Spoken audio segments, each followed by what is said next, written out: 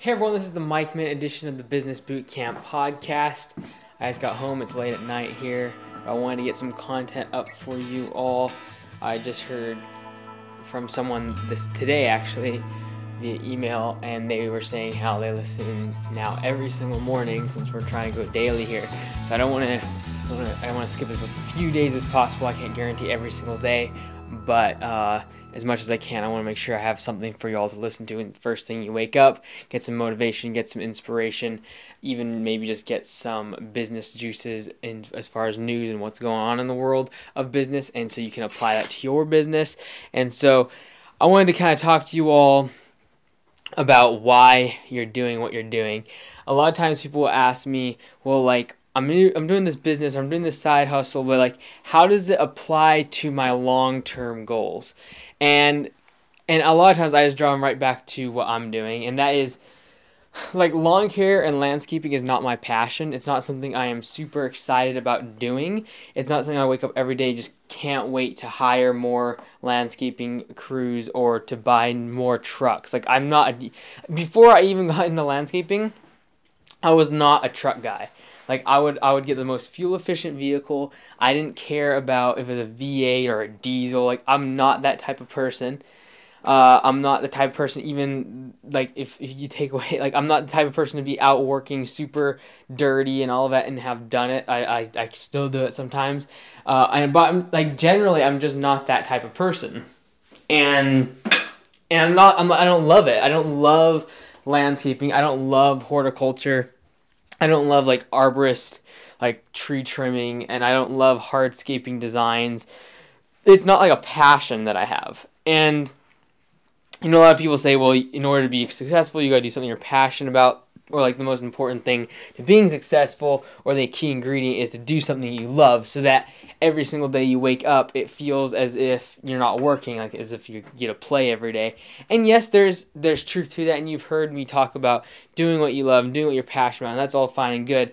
But there's also another aspect of it, and that is you have to realize you're on a journey, and I've been mentioning this a lot lately because I've been thinking about it, and that is, this is a long-term game, right? This is a marathon, this is not a sprint, and you have to realize that the end goal, like, for instance, if you're running a marathon, the beginning is 26 miles from the finish. Like, the start is 26 miles from the finish. That can be a long distance. Like, the finish line, obviously, you can't even see it from the beginning. You don't know the twists, the turns, the ups and the downs, and what you're going to have to do exactly to get to there. You can't see that from the start line. And so I know where I'm going. I know the finish line. I know eventually the marathon's going to finish, and I know what I want to do and how it's going to kind of play out in the end game. But whether it be lawn care, landscaping, whatever it is to get me to there, I'm not 100% sure. I just know that I'm going to keep running. And so if you're in a business, or you're even at a job, a 9 to 5, and you're kind of like asking yourself, like, how does this play out? Like, how does this work into my long-term vision and what I want to do with my life and, like, my purpose? And we talk about purpose of your life, and you're just like, well, how does this fit in? And you have to realize there's stepping blocks. Like, there's steps to get to that place.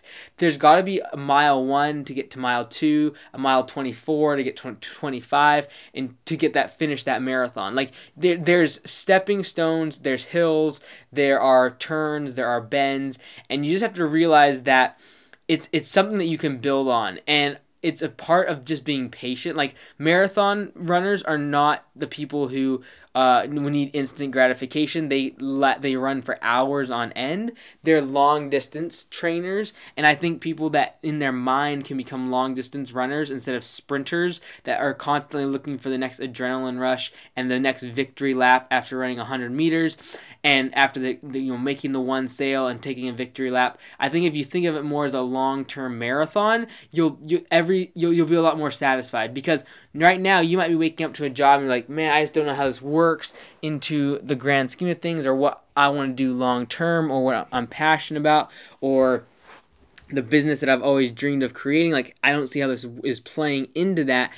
But I really think that if you took a step back and really looked at it from a marathon standpoint and just realized that you're at the start line, you're at mile 2 and 3, and you got a long distance to go, and you got to build on your experience, and you got to be patient. You can't expect the 100-meter dash, and then, like, people are taking victory laps, and they're on their first and second mile, and they've got to realize that there's still 23, 24 miles to go. And so I encourage you, especially if you're a young entrepreneur, and I know a lot of the audience here is younger just because of my book and the young millennials that are a good portion of the audience. I'd say more than 50% is under 30. And so, but it doesn't matter if you're 40, even 50, like, you've got years ahead of you to do what you want to do, and you've got to realize that everything you've done so far and everything you're doing right now is stepping blocks to getting you to that place. And going back to my example, like, I don't love landscaping. I don't love lawn care. I don't love trucks and equipment and getting excavators. And for some people, they love that stuff. Like, they love excavators and heavy equipment and moving big boulders, and like that really like gets them fired up, right? For me, it doesn't really do a whole lot beyond the fact that I made a sale and that we organized a job and the customer's happy and we were able to take profit out of it and grow the business and put it back into the company. Like, that's what gets me more excited than about the actual physical work that I'm doing. So if you ask me the question when I wake up every morning, do I love what I do, and do I jump out of bed because I love what I'm doing? Do I love landscaping? Do I love that portion of my career right now? And I have to say, like, that's not the reason I get out of bed. It's because the destination. It's because the 26.2 mile marker is what I constantly keep in my mind, and I realize that I'm in mile 2 and 3 right now, and I've got a long ways to go, but I've got to keep my head down and keep grinding so that when I come to mile 24, 25, 26, that I still got enough gas in the tank, enough fuel to keep running, to keep going, and I don't burn out after 5, 6, 7 miles, or worse yet, I quit because I think I've made it when I haven't got to really where I want to be. And so I just encourage everyone out there, if you're in a job, if you're in a business, an industry that you feel isn't exactly what you want, you don't feel like, and you feel this pressure. I think this is a big time, a time when a lot of people talk about us in our entrepreneurial community, on other podcasts, on different channels, and YouTube, all those places that where influencers in our space of entrepreneurship talk about loving what you do and being passionate about it and doing it where you love it so much where you do it even if you weren't getting paid. Like, if I was not getting paid for lawn care and landscaping, I would not be doing lawn care and landscaping. That's just the bottom line. I'm not passionate about it. Now, I know where I want to get to as far as being passionate about the things that I am passionate about and working in those industries and things. I know where that I want to go long term, but that's like mile 23, 24. And so right now, I've got to stay focused on getting experience, being patient, getting the experience of hiring people, getting the experience of marketing, and using social media, and using all sorts of different types of sales and marketing techniques that we play around with, learning those skills, learning HR, PR, getting experience with networking with other business owners, getting all those experiences and getting all of that those skills are going to be crucial down the road.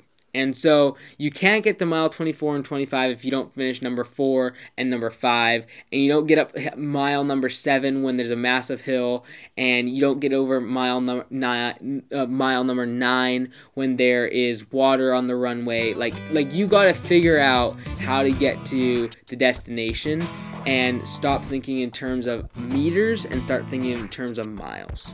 This has been the Mike Minute edition of the Business Bootcamp Podcast. We'll talk to you again tomorrow.